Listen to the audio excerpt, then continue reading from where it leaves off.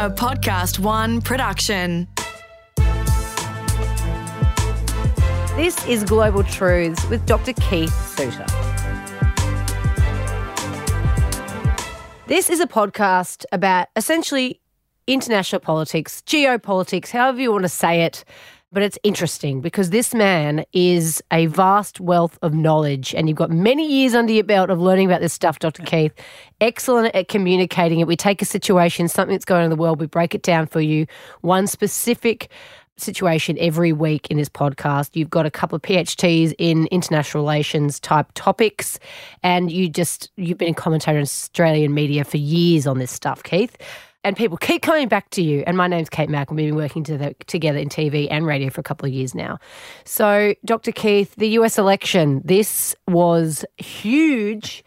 It was expected in the lead up to it that Trump would win, although people were sceptical because the polls have been wrong before, as we know, and then it ended up being exactly what everyone didn't want it to be, which was a knife's edge, because there's no clear, yes, there's a clear winner, but it wasn't so clear, was it? No, it's not at all very clear, and both sides would be happy and unhappy with the result. So if we look at the Democrats under Joe Biden, a personal example of persistence and ability to overcome personal tragedies, a remarkable story of him with the Democratic Party, but there was no what's called a blue wave. American politics is very confusing. So the left is called blue and the right is called red. So people get confused. So they were talking about a blue wave that was going to sweep across the United States. So in the election, which has just been held, you've not only got the president and vice president up for election, but also about a third of the Senate and all of the lower house. And the prediction was that there would be this blue wave that would sweep all the way across America. So not only would the Democrats win the White House, but they would also get control of the Senate, which at the moment they don't have, and they would maintain and expand control of the lower house. That didn't happen. Biden squeezed in. There's no doubt in my mind that he is the president, although Trump is still trying to delay this by all sorts of legal challenges. But I think Biden can be counted on as being the new president. The Australian Prime Minister, the British Prime Minister have all rung him to congratulate him on his victory. So I think that's generally sorted out. In the Senate, however, the Republicans have not done too badly. They may yet still end up maintaining control over the Senate, which means that the problems that Obama had with not being able to get legislation through the upper house will continue in this new era for Biden, still not being able to get legislation through the Senate. And the lower house, in fact, the Democrats actually, by the looks of it, may have lost a seat or two. So they've actually done worse in that respect. So it's been a very interesting result. From Trump's point of view, he attracted a record number of votes. He received more votes than he did 4 years ago. He received more votes than any Republican presidential candidate had ever received. And he received more votes than President Obama did in his 2 runs for the White House. So Trump, his supporters are still there. So you're right, the opinion polls got it wrong. It's interesting, one person who got it right doesn't actually follow opinion polls. Professor Alan Lichtman, which we've looked at in this series. Months ago, Professor Lichtman, an American academic, who's an historian, not a political scientist, he doesn't read opinion polls, but he's an historian, and he said, look, there are a number of key factors that help me to predict correctly who will get into the White House. And he's been getting this correct time after time after time since the time of President Ronald Reagan. It's a remarkable record of success. So he doesn't look at opinion polls. He simply asks a number of questions like, what is the state of the economy? What is the state of the governing party, etc.? And according to him, he acknowledged it was going to be close, but he expected a Biden victory. So he was predicting that at a time when a lot of other commentators who'd had their fingers badly burned in 2016, like me, were being super cautious. Remember, at the end, I was beginning to follow the advice of Michael Moore and accepting that Trump could win in November and getting a lot of criticism for it. But, of course, Trump did win in November. It's the biggest election upset 4 years ago that America has received since 1948 and President Truman. And so Trump began his career in the White House with a great disruption, and he's going to leave via a great disruption as well, proving the pollsters were wrong and, in effect, saying, look, I've been a disruptor and I will continue doing that. It's quite interesting, though, because, the polls were wrong in terms of the margins, right? But people lost sight. I think a lot of the commentators lost sight. They did focus on that so much that there's not this really clear mandate. But it's still historic because you don't often get a one-term president. No, it's very rare. Most presidents do get a second term. George Bush Sr. didn't get one.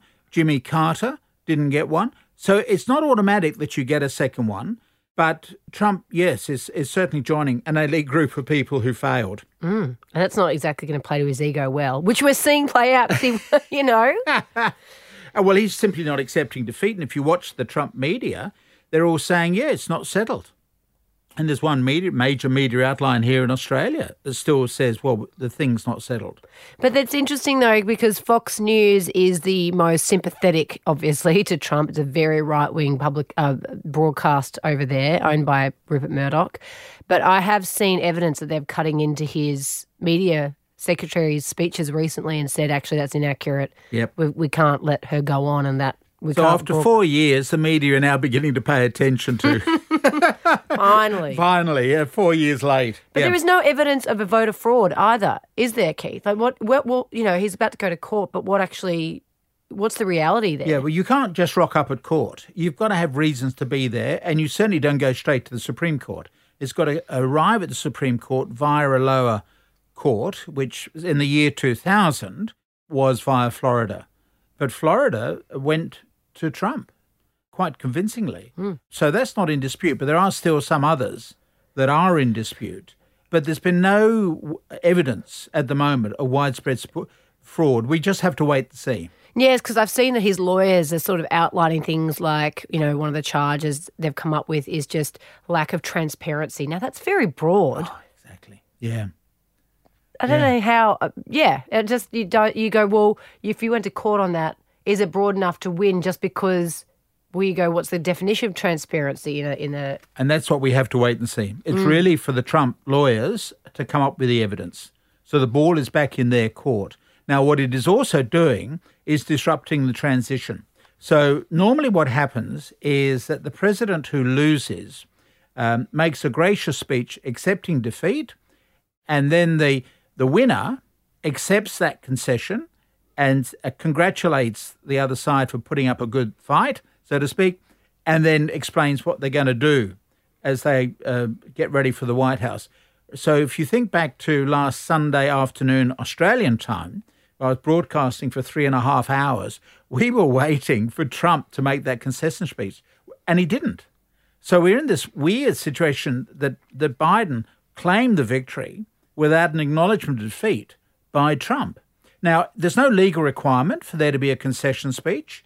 It's just simply a tradition that began in the late 19th century, and of the person who loses makes this very gracious speech. That is not the case. Now, the other problem as we speak today, as we record this, it's worth bearing in mind that there is what's called the Presidential Transition Act. So this is almost 60 years old. So it's legislation from Congress which provides, in today's money, it's now $10 million, to pay for an incoming president to be able to start his or her work. So one of the jobs for President-elect Biden will be 4,000 political appointments, 1,200 of whom have to go through the Senate. So, for example, every American ambassador around the world has now resigned. This happens automatically. And so the incoming president then has to appoint ambassadors for 200 countries. And I mention this because obviously Australia will have an American ambassador who, I don't know him or her, but that person's gone. So the new president puts in their own mates. Now, sometimes if the country is important, they get a significant diplomat. If the country is an ally that the government can take for granted, like Australia, then you tend to get a major donor to whoever is the winning party. So maybe somebody who used to sell cars in Dallas or something. Great. And that person retains the title ambassador until he dies or until she dies. So this is the weird way the Americans behave. Americans don't have an honour system, but what they do have is a way of giving people titles which they retain after they leave office. So if Barack Obama were to walk into this room today, we would need to call him Mr. President, even though he hasn't been in office for 4 years. And so if you're an ambassador, you are Madam Ambassador or Mr. Ambassador until you die. So, and that obviously gives you a bit of a social cachet when you want to book a good table at a restaurant or whatever. So anyway, so we had this Transition Act, but we can't implement it because President Trump has not made his concession speech and has told the head of the General Services Administration, which is an agency of the US government that never gets any publicity. So Emily Murphy, who's a Trump appointee and has managed to hold on to a job for 4 years, presumably because Trump didn't even know she existed. So unlike, say, secretaries of defense that keep coming and going. So Emily Murphy is saying, well, I can't implement the act because the president has not conceded and the president is still challenging the result. So valuable time is being lost. Now, Biden is still going ahead. He's making announcements for key positions, and a lot of people are just working for free on the assumption that when the money starts flowing through, they'll get backdated wages.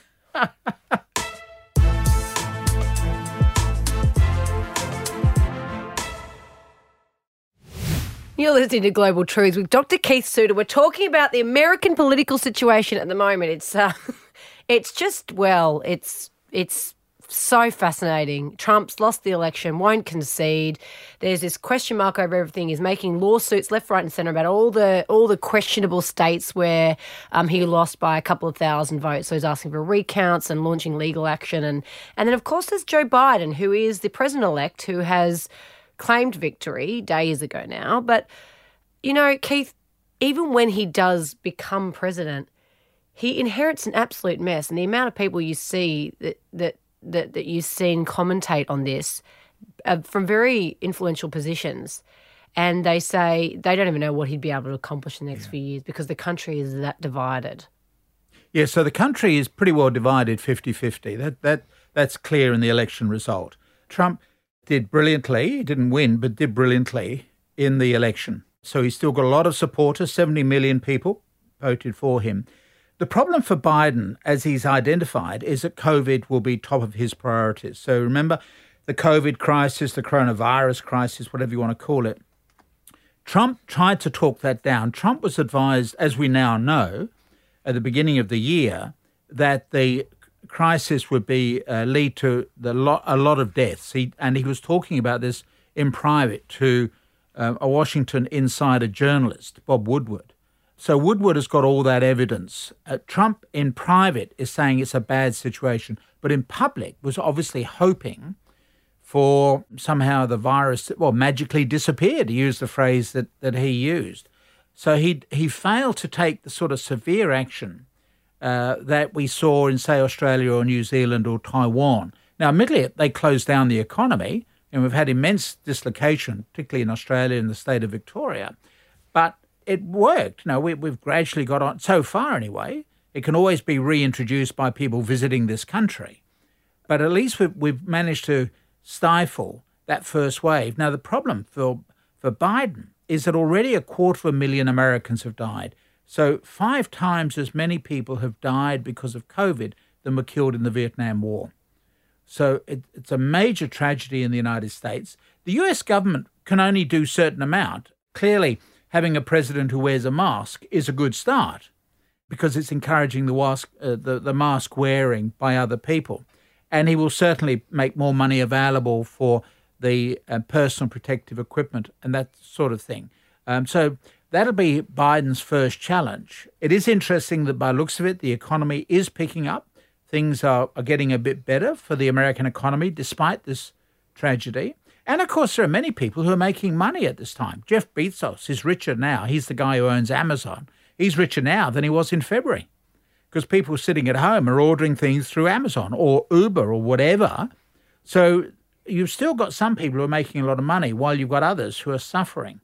So these are going to be major issues that Biden is going to have to sort out. Whoever became president would need to sort out these issues. At least Biden, in his speech of acceptance on Sunday, Australian time, was willing to acknowledge the role of education and science. So we've had 4 years with a president who's denied the importance of science. He's had an just advisor. Made things up, didn't he? Yeah, and he's had an advisor who a few days ago said that you should cut off the head of the top medical expert and put it on a pike outside Washington somewhere as a warning to others. Disgraceful. So you've got this. It's incredible. The irrational behaviour of certain. This is a Trump supporter, Steve Bannon, making this allegation or a suggestion. That's outrageous. It is outrageous. And this is Anthony Fauci, by the way, who's been involved in medical science over there for decades. Yeah. And is very well respected. And so I think that Biden has already made clear by his meeting on Monday, Australian time, with his group of medical advisors that he's actually going to be listening to the experts. So that's a message of reassurance for people that he's going to take this crisis seriously. But it will still be a real problem for Biden. So he's got to get on top of COVID. You've got all the economic issues. You've got the fact that Trump alienated so many of America's traditional allies. So he's got to rebuild the bridges with the Europeans. And he's got to work out what's going to be done about China. As we've argued in these podcasts, the rise of China, or I think return of China, is a major historical turning point in the history of the world. And it's going to be a headache for whoever is in the White House. Now, Trump's approach was to be very aggressive, which has brought out the aggression in China, whereas what we're seeing with Biden will be someone who's a little more careful in his language, but is still presented with the same problem. China intends to be the number one country in the world by 2049, which is the 100th anniversary of the Communist Revolution. And so America has to get used to perhaps becoming number two. This is going to be a major issue in American politics for whoever was going to handle it. Now, Trump was not particularly consistent how he handled that crisis. He identified the right crisis, but he handled it badly. We have to wait and see if Biden is going to be handling it in any better way. Well, there was such a lack of consistency. But for us as Australians, Keith, the China thing is the most important. And I've heard commentary on this just saying, at least with Trump, you knew he would be strong with China. Whereas with Biden, do you think he will be as strong? Well, you can be strong, but you can also be irrational. And this is the problem. Trump was introducing what he called tariffs on Chinese goods, which the Chinese would pay. That's not right. Now, what he did was to impose tariffs on the imported Chinese goods, but it was Americans who paid those tariffs. And then he had to subsidize the American farmers who were being disadvantaged because stuff wasn't being imported into China. So it was a very chaotic. He had the right idea, but the wrong strategy. Now, I think with Biden, you're going to see someone who's not going to try to govern via tweets. He's going to work through committees. He's going to be much more balanced. From an Australian point of view, he's going to be a lot easier to deal with. He's a known entity in that respect. He's not going to behave irrationally. Of course, the problem for Scott Morrison is that America will now rejoin the Paris Agreement relating to climate change, will commit to decarbonising the American economy. Now, for 4 years, the Australian government has been able, whoever is in power, was able to say, oh, well, we are relying on the United States. Trump has been their safety net, so to speak. That's now gone. And so the Americans and the British and the French will continue to put pressure on Australia. And the Prime Minister of the day, Scott Morrison, is now caught in a sandwich. On the one hand, he's got Britain and France and other West Europeans, and also now the United States in January, urging more action on climate change. And at the same time, he's got members of his own party and his junior coalition partner, the National Party, who deny that there's a problem with climate change. And Morrison has got to try to balance these ones out. So, I mean, this is another one. This is a watch this space because in the next couple of weeks, we're going to have to keep coming back to this topic, aren't we? Because it's so absolutely crucial to our future as Australians. Absolutely. Dr. Keith, as always, enlightening. Thank you. This has been Global Truths with Dr. Keith Suter. It's recorded in the studios of Podcast One. Producer is me, Kate Mack. Production assistance by Matt Dwyer. Audio production by Darcy Thompson. And for more episodes, head to podcastoneaustralia.com.au or download the Podcast One Australia app.